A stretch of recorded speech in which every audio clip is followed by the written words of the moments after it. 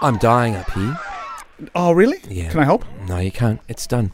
The common phrase that a comic will utter when their set hasn't gone down too well is a TV series made by the Showtime Network, and it is executive produced by Jim Carrey.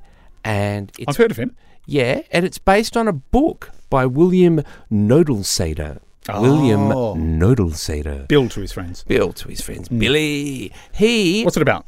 wrote a book about the comedy scene on Sunset Strip in the early 70s. Real laughter, it's cathartic. It's the current that moves through an audience when some truth is revealed.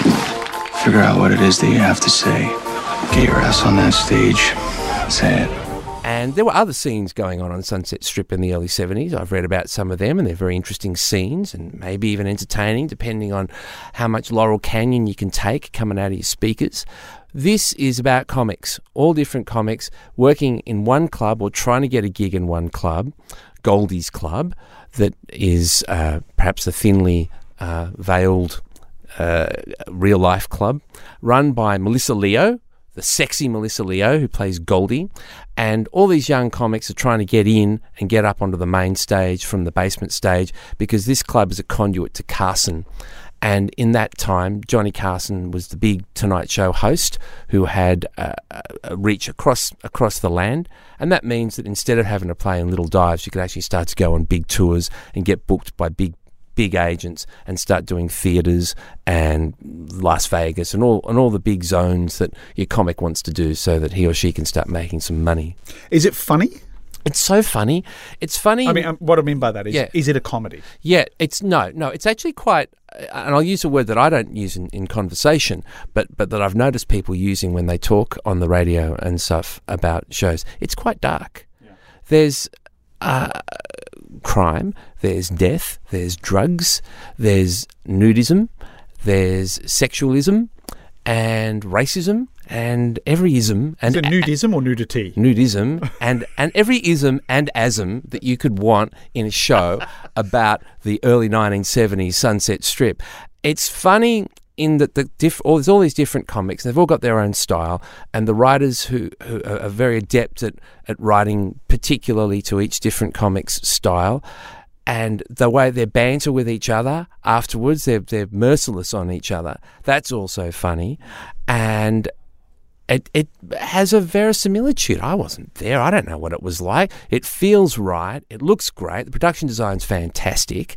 Not much music. And maybe nowadays we kind of put comedy, especially since the punk and post-punk period, we put comedy and music together a lot, but there's not really much music in it. There are characters that you really like, and there are characters that you despise and look forward to. One particular character is a very bad comic, and it's always enjoyable to see him get up on stage with his blow-waved beard and just be hostile and aggressive to the audience and blow every opportunity that he gets, especially because he's not very funny. Right. What I'm wondering here is, are these comics, these characters, are they recognisably based on real-world comedians? Every now and again, a couple of... I mean, you describe him, I'm thinking it's Andrew Dice Clay, you know?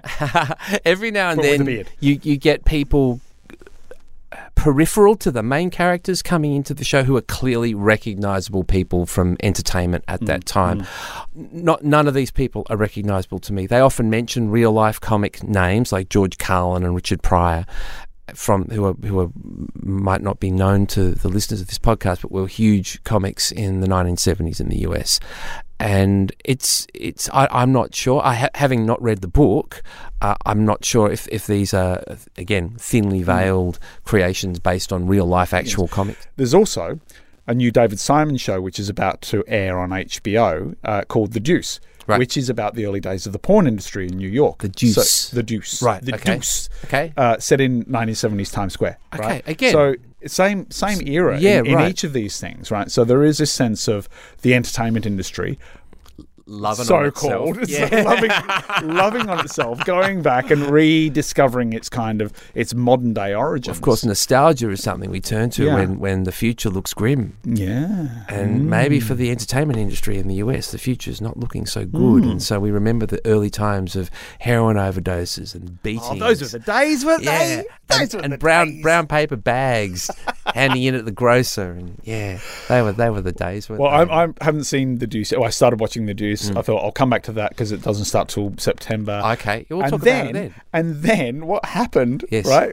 this HBO has been beset by leaks with Game of Thrones related material. Right. Yep. They've basically shut down their streaming site or their media streaming site because somewhere there's a leak. They got to plug that leak. Somebody's leaking. Somebody's leaking. I'm gonna take you all down. And so you can't actually watch this stuff anymore. Wow, you mean there would be a disgruntled employee at HBO? Somewhere. How interesting. Anyway, one other thing about I'm Dying Up Here is that it actually there's a wave of material at the moment that seems to be about the stand-up comic's life, you know. And I mean, it's a small wave. It's a ripple, perhaps we should call it. There's a show called An undulation. Crashing. An undulation. There's a show called Crashing, created by and starring a guy called Pete Holmes, who is a very successful American stand-up comic. The show is about his early days when he gets up on stage and he crashes. Every time he performs, he crashes. He's terrible. Yeah. He comes home one day to find his wife bonking somebody else. So his relationship crashes, and then he ends up sleeping on the couches of comedians in New York. So he's crashing on people's couches. Right. It's a really cute concept. Okay. I've seen 4 or 5 episodes of it. Really like that show. It's good. And it brings in real-world comedians who basically guess roles. Well, Louis C.K. does that with his show too. He brings in That's right. Of course, Louis is real, another. That's a great show. I just want to say one thing about I'm Dying Up Here. It's one season, 10 episodes. Half hours? No, pretty much an hour. Oh, okay. Yeah. Very, very contained. It could end now. The producers are aware that the numbers aren't great. Yep. But the network has been very generous and said, look, we don't want to drop the axe on this yet. We want to get all the writers back together, see them throw around some things, see what we can do for a second season. That may be Jim Carrey's,